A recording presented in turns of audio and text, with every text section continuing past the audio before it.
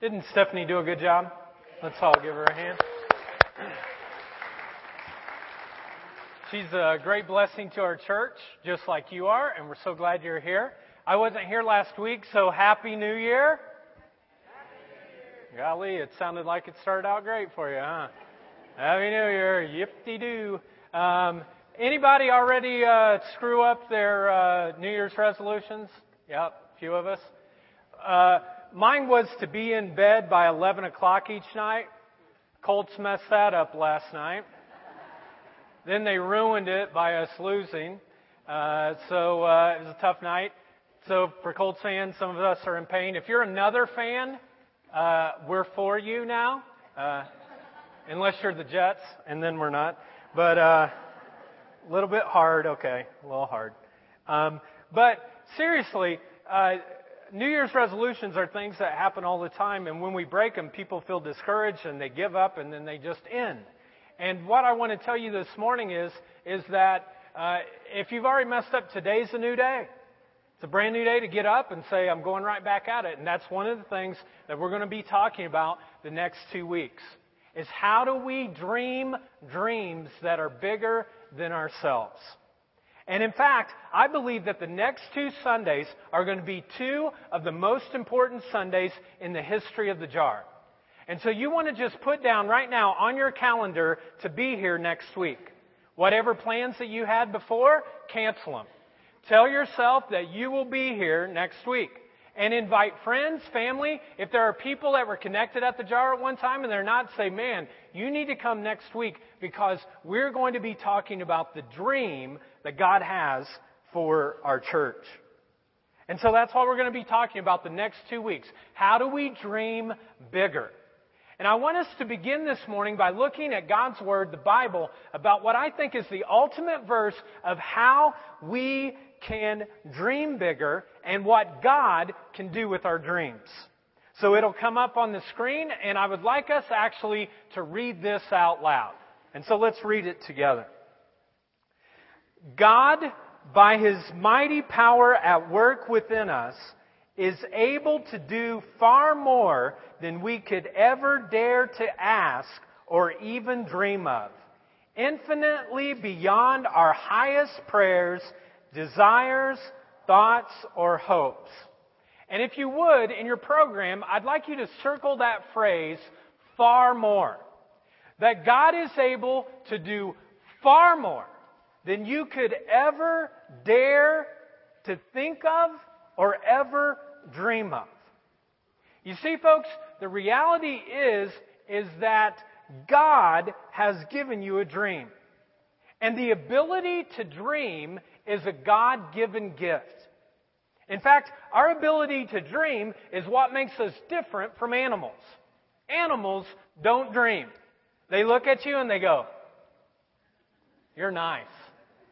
Food. Water.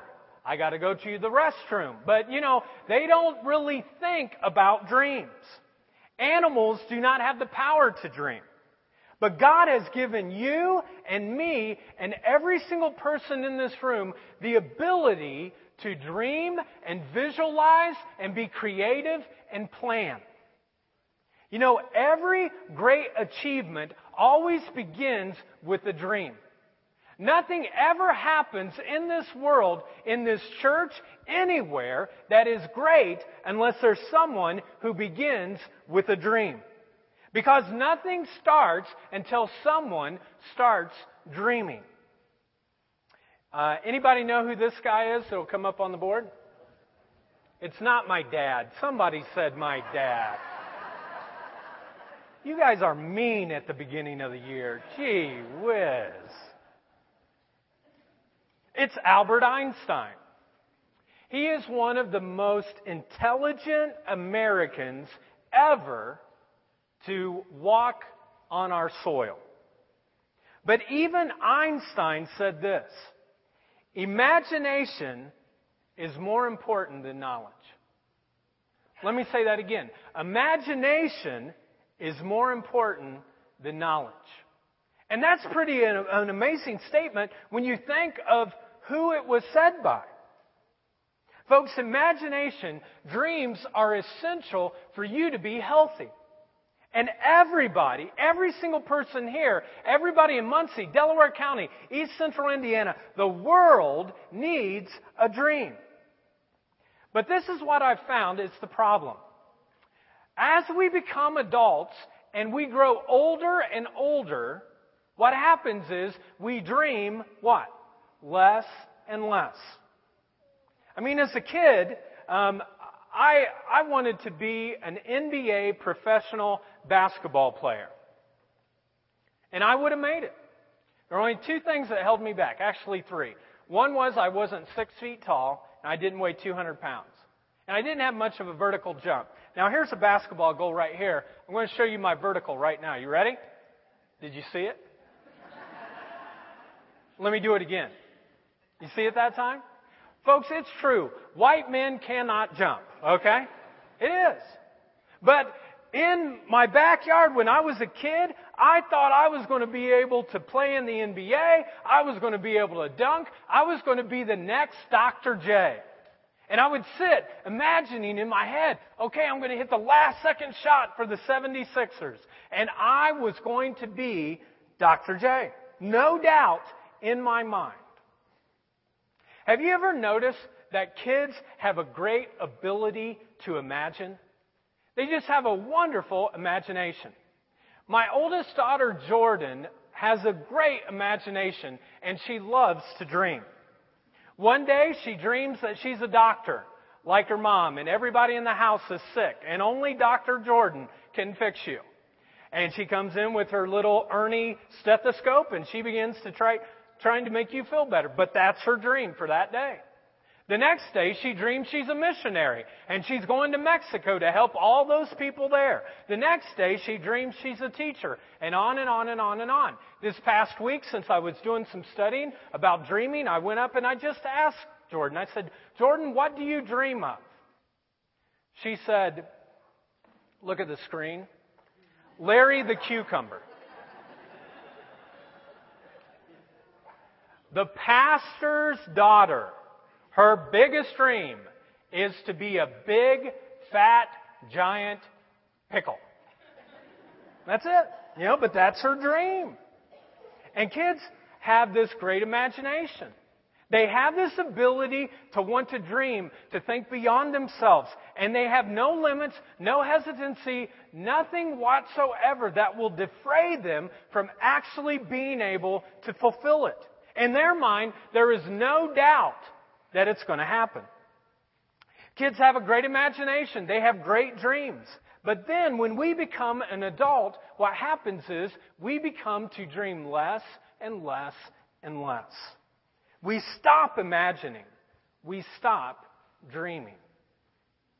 Well, this morning, I want to stretch you. I want every single one of us to dream this morning. Don't fall asleep. I don't mean that kind of dream, okay? I want us to dream about something that's bigger. And I don't mean just little dreams that you could do on your own. I'm talking about dreams in your life that unless God shows up, there's no way that'll even happen. Because this is the reality, folks. Either you're dreaming big, or you might as well not even dream at all. Because the whole point of life is for you to do something great for God and to honor Him. And as you do that, you impact the people around you. William Carey was one of the biggest dreamers who had ever had a dream in the world. William Carey was just an ordinary young cobbler. Anybody know what a cobbler is? A shoemaker. He was like the first Nike guy, okay? And William was a Christian, and one day he's in England and he senses this call from God that he needs to go to Burma and to share the good news of Jesus Christ. And he begins to share this dream, and no one had done this before. No one had been kind of a modern missionary. And they looked at William Carey and they said, "You're crazy. You're nuts. You're wacko." In fact, most people that he talked to, when he was telling them about this, this is what they told him. If God wants to save the heathen, He'll do it Himself. He doesn't need William Carey. And folks, The concept of being a modern missionary was just not in people's minds, and no one thought he even had a chance. But the thought that God doesn't use human beings, folks, is just not true. God longs to use every single person in this place for a unique dream that He has for you. But the thought that He would use you, sometimes could He? And the reality is He can. And it's a dumb thought to think that God would not use us to be able to reach people to bring them to Himself. That lost people would be found, that hurt people would get healing, that people who are in darkness would find light because we share with them God's love. And so, William Carey, he listened to God rather than listening to man, and he got on a boat and he went from England to Southeast Asia, and he was the first modern missionary. Every single missionary that has come since him owes a debt of gratitude to the fact that he stepped out of the boat and he walked on water and he went all the way to Burma to change people's lives. And what I want to share with you today is one of the most famous quotes, and it's a quote that is tattooed on my heart. And if I had a tattoo machine, I'd tattoo it on yours, okay? But we don't have one today. So you're just going to have to memorize it. But it's words that come from William Carey, and this is what he said. Attempt great things for God. Expect great things from God. In fact, let's all say that together, okay? Attempt great things for God. Expect great things from God. That's what needs to be the heart of where we're at. Folks, every single person needs a dream. It's a psychological kind of necessity, because if you are not dreaming, if you don't have a goal, if you don't have some sense of a vision for your life, then you're dying. People that don't dream are dying. Because either you're expanding in your life or you're dying. And the difference is whether or not you have a dream. You know, I don't believe in this thing as a great person. I don't believe that. I believe that there are ordinary people who are committed to great dreams. When people are committed to a great dream, then people recognize that's a great person because they're committed to something that's bigger than themselves. And if you want to be healthy, you've got to have a dream to live for. Because God expects you to use your imagination because He wants you to dream big. So why don't we do this? Why don't we dream? Why do we always have to wait until January 1st and we write down 2 or 3 things like lose weight, look, a little bit better than I did last year, and, maybe make $2 more than I did. Ooh. But that's all we do. We have these little measly things that we put down. What happens to us? Why don't we dream? Well, I think there are 5 things that kind of happen to people. Kind of 5 types of people, you might say, when it comes to dreaming. Here's the first one. It's the type of person who has no dream. Those with no dream. These are people who have no dream. For many people, the goal of their life is simply to make it through the day. That's it. What's your dream? To get home tonight. Whoa, you're kind of big, aren't you? Huh? Chuck Swindoll, who was the chancellor of Dallas Theological Seminary and worked with college students all the time, pulled a college student aside one day and he just asked him, he said, "Hey, where are you headed for your life?" And the student said, "To lunch." And that's what happens with so many of us. The biggest moment of our day is that we get to go to lunch. And folks, God wants so much more for your life and for you to dream bigger. One time, Jesus was walking down the side of the road, and as He's walking down the side of the road, He looks at a person and He asks this question, "What do you want me to do for you?"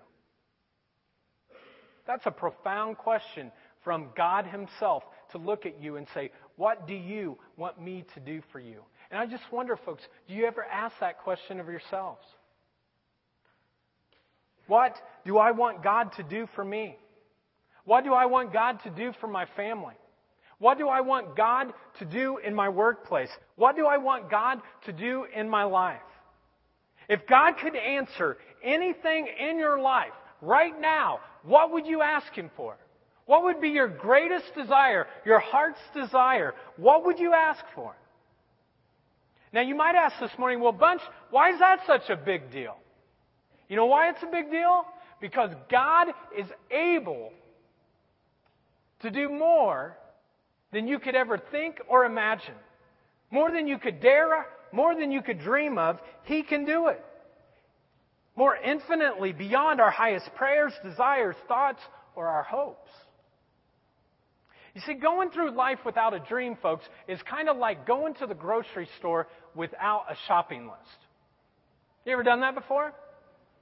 Over the holidays, Jennifer told me one day, she said, hey, I want you to go get a few items. I didn't write them down. I'm a man, you know. And so I didn't write anything down, and I get there, and I get a whole bunch of stuff that we did not need. And I bring like 3 or 4 bags, and I walk in, and she goes, I asked you to go get yogurt for the kids and a gallon of milk.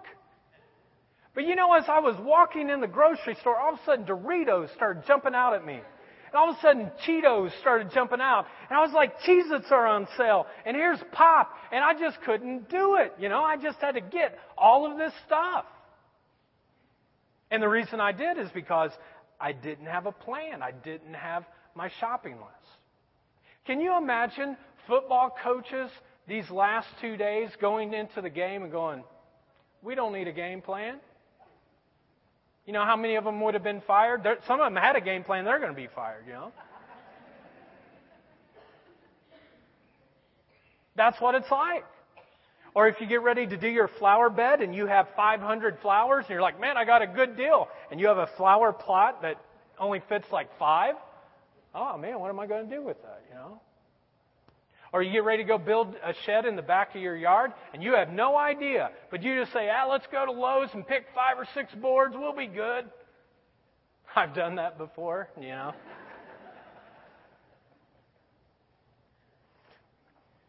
And you see what happens, folks, is that when you don't have a dream, these are the results. Here's the first thing. You get very frustrated. Frustration just consumes you. If you don't set goals and move through life, basically what happens is you just go from crisis to crisis. Whenever the next thing happens, you deal with that. The next thing happens, you deal with that. If you don't have a dream for your relationship with God or your marriage or your work or your kids, whatever, what happens is you become a reactor, not an actor. You're not proactive, you become reactive to everyone else around you. And what happens is, pretty soon, people start telling you what your dreams are, what your goal is, how you should live your life. You're not doing it yourself. You're just reacting to everyone else. And it becomes very frustrating. Here's the second thing that happens when you don't have a dream. You become bored. You know, you come home and teenagers, it's boring. So boring. Everything's boring. You don't have a dream, life becomes boring. There's no reason why you should even get up in the morning. You don't have anything. Here's the last thing. You live a life of regrets. You live a life of regrets. People who have failed to dream tend to be the if-only people. If only, if only. If only I had done that. If only I had done this. I have spent so many times with people on their deathbed, and I can always tell the difference, folks, between people who had a dream and people who didn't. You know what it is? If only. If only. I'm telling you right now, you don't want to get to the end of your life and just say, if only. You want to say, I have a dream in my life, and God has it for me. Here's the second type of person, and it's this: those who have a low dream. Those who have a low dream. Now, this is a little bit better, but not much. There's no challenge for this person at all to dream very big. I mean, for a lot of people in this category, the dream is, I just want to make a lot of money and then retire. Jennifer and I, one time, we were at this big doctor function, and I walked around to all these doctors, trying to see what they were all up. And about 50%, 1 out of every 2, when I would go around and talk to them, their question that I would ask them, hey, what's the dream for your practice or whatever? To make money. Whoop-de-doo, So what? You make a lot of money and then you die. That's it. That's a low dream, folks. You can have all the money in the world, and maybe some of you are unemployed today and you're like, I'd like to have some. But the reality is, folks, if you had it all, if you had everything, if you don't have a dream, a God-given dream, it really doesn't matter. Now, this is some of the reasons why we have low dreams. First of all, it's because dreams hold us accountable. And you can write these on your own. They won't be up here. But they hold us accountable. As soon as you give your dream, guess what happens? The pressure is on. You share your dream with someone else, and it's like you're in a pressure cooker, and you have to deal with things now. When I first said that I was going to start a church 7 years ago, the pressure was on. And it hit big time. Here's another reason why we set low dreams. It's a fear of failure. We just fear that we're going to fail. What if I don't achieve my goal? What if I don't make it? I'm going to be embarrassed. I'm going to be the laughing stock of my family if I don't do this. Nothing kills a dream, folks, more than fear. And you know why I know that? Because I've allowed it to kill a lot of dreams in my life. Because I gave into fear rather than faith. Finally is the fear of criticism. Other people might laugh at me. They might criticize me. They may put me down. They may go, oh, boy, you think you got it all together. They may have misunderstandings about your motives. When I started this concept of starting a new church, I was a part of a church. And when I would share it with a couple of people, I'll never forget one guy coming up to me and go, are you on an ego trip or something? Our church isn't good enough for you, so you got to go start your own church? And you start thinking, no, that wasn't my heart at all. But that's what people start thinking when you share a dream. Folks, if you dream big, people are always going to question your motives. Every single time, guaranteed, no matter what.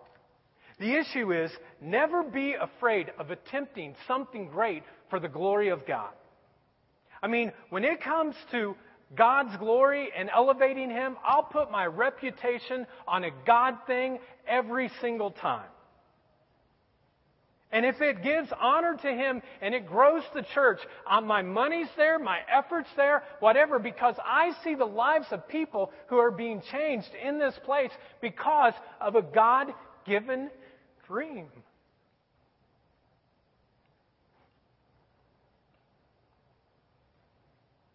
And this is the thing that I've learned, folks, is that even if you don't make it and you don't achieve all the goals, if it's a God-given thing, the greatest purpose of the world, you're never a failure. You are never a failure. Do we fail? Absolutely. Are you considered a failure? Absolutely not. God doesn't make junk, and the dreams that He has for your life that He wants you to fulfill, you may fail at some of those things, but you yourself are not a failure when you go after something big for God. Just make sure, though, it's from God. Here's the third type of person. Those who have the wrong dream. Those who have the wrong dream. I would say that before you ever go to try to attain a certain dream, you need to figure out whether or not it's worthwhile. And the way you often do that is you talk to people who've already done it before. Before you ever set out on your dream, you check out with others. So if you want to be Donald Trump, you should go to Donald Trump and talk to him. How did you do this? How did you do that? Talk to his family, friends. If you want to be, what's his name, Mark Zuckerberg? Zuckerberg. See, I was close. You want to be the next Facebook person, blah, blah. I don't know what all he does. He's just the youngest billionaire I know ever. But if you want to be that person, you go and you talk to him. You talk to his family, friends. Get to know them. But folks, what happens sometimes is that many people climb the ladder of success, and what they find out at the end of the day, their ladder was against the wrong wall. Let me say that again. Sometimes you have this ladder of success that people are climbing up, but what they find out is that their ladder is against the wrong wall. And they come at the end of their life, folks, and they've given their life to something that will not outlast it. That's the whole point of life, isn't it? To invest in something that will outlast it. I think the tragedy that I often see as a pastor is that more than anything else is that there are people in the church who are extremely talented, who are extremely gifted, who have great potential, who have a lot of possibility, who have a lot of ability. Yet they're focusing their life on a first-class allegiance. They're giving their life to a first-class allegiance, but it's a second-class cause. They're giving all their life to a first-class allegiance, but it's a second-class cause. And as a result is that what's going to happen is one day it will betray them. Someday it's going to come up short. It won't meet all their needs. And they'll stand before God one day, and God will ask them, what did you do with your life? What did you do? And friends, the one thing that I've discovered that you don't want to have as your dream is impressing other people. And so many of us go through life, and if it came right down to it, that's what we try to do. We want to look good for our parents. We want to look good for friends. We want to look good for colleagues. We want to impress people around us. And it's not worth it. I mean, you can be a hero one day and a zero the next. How many times have you seen someone on the front cover of People magazine, and a year from that point, they don't even talk about the person? They were just on the front cover of People magazine. And a year later, no one's even talking about it. Fame does not bring you happiness. I read a quote the other day. When short men cast long shadows, you know the sun is setting. Some of you will get that later on, okay? Let me say that again. When short men cast long shadows, you know that the sun is setting. And folks, that's the issue of our culture sometimes. Don't get the wrong dream. Here's a fourth thing. There are those people who have vague dreams. They have vague dreams. They may have a great idea, but they're very unclear about it. I think some of you in this place today, you're saying, I want to be used by God. I want my life to mean something. I want my life to do something great for people and for God. I want my life to count. But there are still some vague specifics in your life right now. I've never really thought about it. I've never written it down. This is what I'm going to do with my life. I'm going to pour my energy into it. You write it down, folks. The reason you write it down is because then you hold yourself accountable to doing it. Folks, when you look at Jesus Christ, He was the most goal-oriented person ever to walk planet Earth. At the age of 12 years old, He already knew what He was doing. The Bible says this. At the age of 12, Jesus said these words, I must be about my Father's business. I don't know about you, but at the age of 12, I wasn't there. I was still sucking my thumb and picking my nose, you know? I mean, at age 12, I was just trying to, make it to age 13. Jesus, though, is focused. And look at the end of His life. These are the last words that He says. He says this, it is finished. What a successful life. He says, I must be about my Father's business. And at the end of the story, He says it's finished. In other words, I accomplished it. John 17 says this, I came and I've accomplished all you've told me to do. Wouldn't that be the greatest thing when you're on your deathbed, that you could honestly look at every single person around you and say, I came and I've accomplished everything God told me to do. Folks, that's strong. Jesus was very clear. He knew exactly what God wanted Him to do, and He did it. The last thing is people, and it's those who have God's dream. They have God's dream. And I just want you to know, regardless of where you're at with the whole God thing in your life, maybe you're just checking Him out, maybe you've made a commitment, wherever that's at, the reality is, folks, this is where you want to be. You want to be the type of person that has God's dream. Because these type of people, they know where they're headed, and God is lifting them to go in that direction. Because they've gotten a dream from God. In 1998, I began the process of going through these 5 dreams. I was a no-dream person in 1998. I had just left a small little country church in Flora, Indiana, and I thought that was going to be the dream of my life. And God messed that all up in my life, and all of a sudden I was here in Muncie, Indiana. Blech. I love Muncie now, but at that point, that's what it was like. And all that I really thought about was, well, I guess I better go to school while I wait on my wife to finish being a doctor, and I'll live off of her, you know. Whoa, big dream there, bunch, you know. And so I had no clue what I was going to do with my life. Literally, when I would go to class, I would sit there, and you know what I'd be thinking? Pizza Hut. Pizza Hut.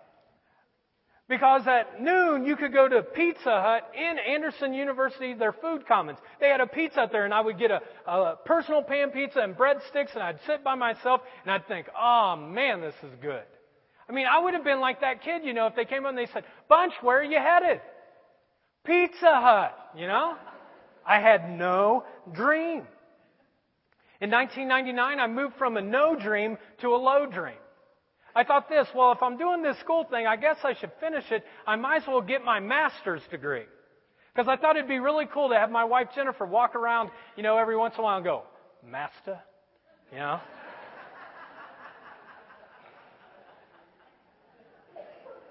That dream never came.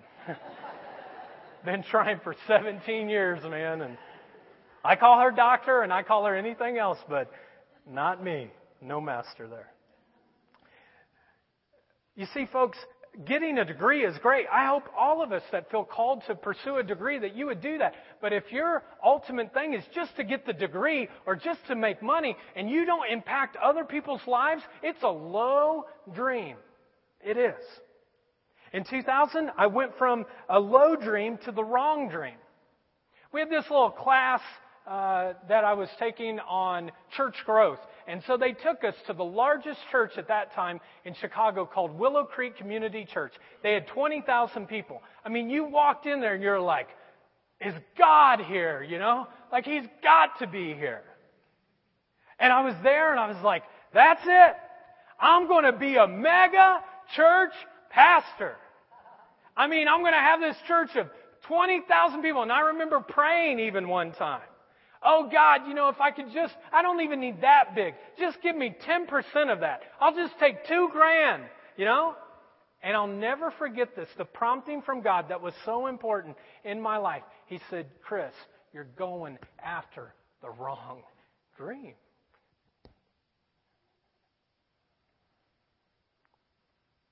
Now, I did kind of think about this week, and I think the jar could be a church of,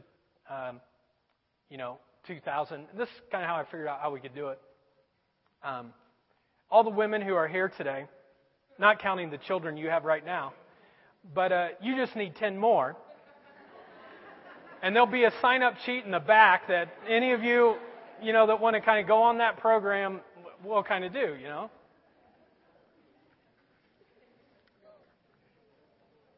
Folks, this is what I'm saying. I'm never going to be a mega church pastor. You know why? Because I don't have mega church gifts. But you know what else I've learned? That I do have some gifts.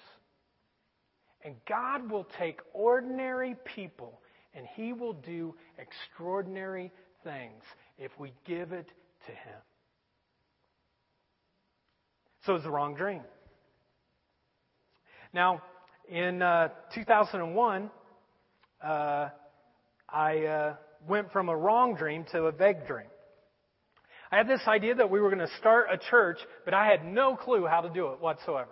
None at all. And so I thought to myself, well, I need to go around and learn from other people. And that's what I did through most of 2002. Learning from other people who had done it. And this is what they told me. 80% of all new churches fail. Oh, that's good. Within the first couple years, they don't even exist. And so I went around and I learned as much as I could. I had 120 people praying. I had 100 people that I'd ask, hey, come and be a part of this stream. And at the end of all of that, I had about 6 people that joined me. But in 2002, I was praying to God, pleading, asking Him to do something great. And in 2002, He spoke to me in such a powerful way. And He said, start the church in Muncie and never ask me again. And I haven't. And JAR 1.0 began. God soon revealed the name of the church. One day I was reading in the Bible in 2 Corinthians chapter 4. It says this. Remember, our message is not about ourselves. We're proclaiming Jesus Christ the Master. All we are is His messengers, errand runners from Jesus for you. It started when God said, light up the darkness. And our lives filled with light as we saw and understood God in the face of Christ, all bright and beautiful. And then this is where it says, but we have this treasure in what? Jars of clay, to show that this all-surpassing power is from God and not from us. During the same time, the Ball canning jar left Muncie, and other jar canning manufacturers started to leave too. And it left this path of pain for a lot of people in our community. And our community needed a jar that would not leave when the economic crisis hit. A jar that would stay and stay connected. One that would give light to other people. And most of all, one in which the jar at the center of the focus was Jesus and His love for people. You see, folks, every single one of us in this place today, you're a jar. You're an ordinary jar. Some of you are clay jars. Some of you are marble jars. Some of you are glass jars. But this is the truth about every single person in this place. We're all broken. Every single one of us. You may think you have it all together, but you're a broken jar. We've all flubbed up, messed up, and screwed up in this thing called life. And the reality is, God still says, I accept you as is, but I love you too much to stay there, so I'm going to give you a dream to make you go bigger, to make you go further, to make you grow closer to me and impact more lives. You see, folks, the passage that we're looking at here today is the focus is not on the outside of the jar and what it looks like, but it's on the priceless treasure that's inside the jar that you can receive. And that's God's love and power in your life when we turn to Him. And then we're called to be errand runners that take this and we give it to every single person that we know of His love and His power that people can have in Muncie and Delaware County and all of East Central Indiana. So with a name and a vision, all of a sudden we came up with an acrostic. What were we going to be? And the J for the jar kind of stood as Jesus-centered. That it wasn't going to be Chris-centered. It wasn't going to be this personality, pastor kind of driven place, but it was going to be Jesus-centered. And that we were going to not be music-centered. We wouldn't be economically centered. It would be Jesus-centered. And then we had the A, which stood for accepting community. We desired to accept everyone, regardless of who they were or what they had done. And you know why? Because that's the way Jesus accepts people. Exactly where they're at. He loves them that way. We wanted to be that community. And then the R stands for relationship driven. Everything Jesus said and did and taught focused on relationships. And we wanted to create that same type of community. And so on October 10th, 2004, it was a nasty yellow kind of thing. It was right here in the middle. It came down the middle, and we met on that side, and there were not very many people, but we met anyways. And as we met together, all of a sudden, God began to give us a vision, some goals of what we wanted to accomplish. And JAR 1.0 started, and they're in your program. But we wanted to pray that God would use us to connect with those who were disconnected from Christ and the church. To create an accepting community driven by building relationships with Jesus and others. To build a church that impacts our world both locally and globally. And to grow people that every single person would do small things done with great love. And many people prayed hard, and they worked hard, and they sacrificed much for these goals to be accomplished. And I believe that they have, and they will continue to be. And the result from JAR 1.0, 7 years later, is this. That God has been faithful enough to give us an attendance of about 225 people. And it's exactly what we were thinking for a 7-year run. We said between 200 and 250 people. Well, 225 is about as, center as you can be. And now we're expecting God for something bigger and greater in a dream that I'll be calling JAR 2.0, and I'm going to be talking about it next week. And you're going to want to be here because you want to be a part of the dream, and you'll yourself will want to learn how to dream bigger in your own life. And it's a dream from God and for God. I've talked to the leadership team and other key leaders, and they have looked at it and they're like, yes, this is where we think God is leading us, where He's directing us, and where He wants us as a group to go forward. And next week I'll share it. And I can't wait to share the dream with you. I've been waiting for months to be able to share next week. So next week, you've just got to be here. And invite anyone that you can to be here because this is where we're going. This is where we believe God is leading us. Well, I'd like to just close by asking you a question, and it's, how big do you want to dream? Cornelius Dupree Jr. this week, maybe you heard about his story. He spent 30 years in prison for a crime he did not commit. I can't even imagine that you'd spend one day in prison, but let alone 30 and knowing that you're innocent. And I'm sure that he woke up every single day dreaming and thinking and hoping that, you know what? I'm going to get free one day. One day this will happen. And this past Tuesday, he walked out because he was exonerated, because they found DNA evidence that we didn't have 30 years ago, and they found out that he wasn't even the person. And this is what I want to say to some of you this morning. Some of you are in a prison as bad as what he went through. And it's called the prison of normalcy. You have just chosen the normalcy kind of thing, and you are not dreaming bigger than what God wants to do in your life. And folks, just as Cornelius Dupree Jr. was freed this week, God wants to free you. Free you of fear, free you of pain, free you of whatever it is, so that you would dream once again. To get away and to get out of the prison of no dream. So this week I want to challenge you to dream, and if you've dreamed before, to dream again. The reality is some of you have never sought God for a God-given dream, and this is your week. I want you to pray each day this week. This is a short, simple prayer. God, what dream do you have for my life? That's it. Nothing big, nothing greater than that. And then I want you to do something that is just as important, and that is to sit down for 5 minutes and to just listen. The Bible says this, "Be still and know that I am God." You see, there's something about when we are still that we know God. And so many of us are busy doing all kinds of stuff, and that's not even the dream God has for your life. But you're just doing and stuff. And this week, to be still and to know that I'm God.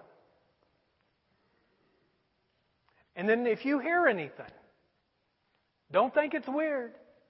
Don't think that a prompting in your spirit. It may not be actual words, but it's okay to write it down. And as God does that, He will increase your faith. I believe strongly that God wants to do something bigger in your life in this year than you have ever dreamed of, that you have ever dared to ask for. And He wants to do it with you, for you, to impact the world. The world, folks. Your world and the world we live in. Because God is bigger, God is stronger, God is greater, and He has a big dream for your life. Let's stand for closing prayer.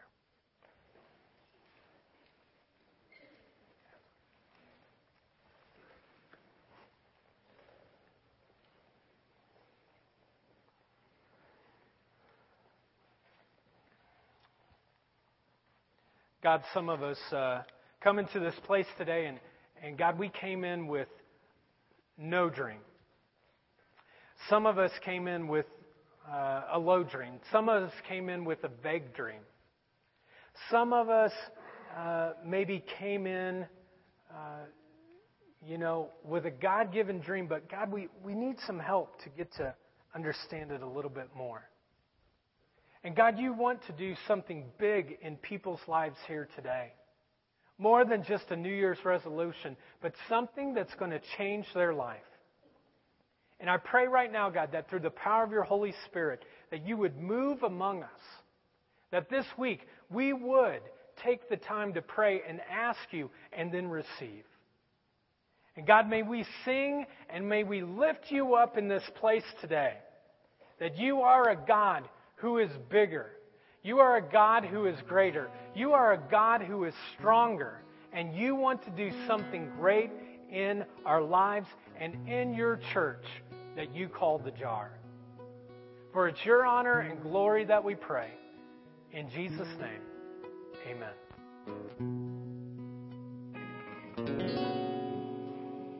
We're just going to sing and end the same way we came in. So just sing with us this last song and clap with us and just praise God with us. So.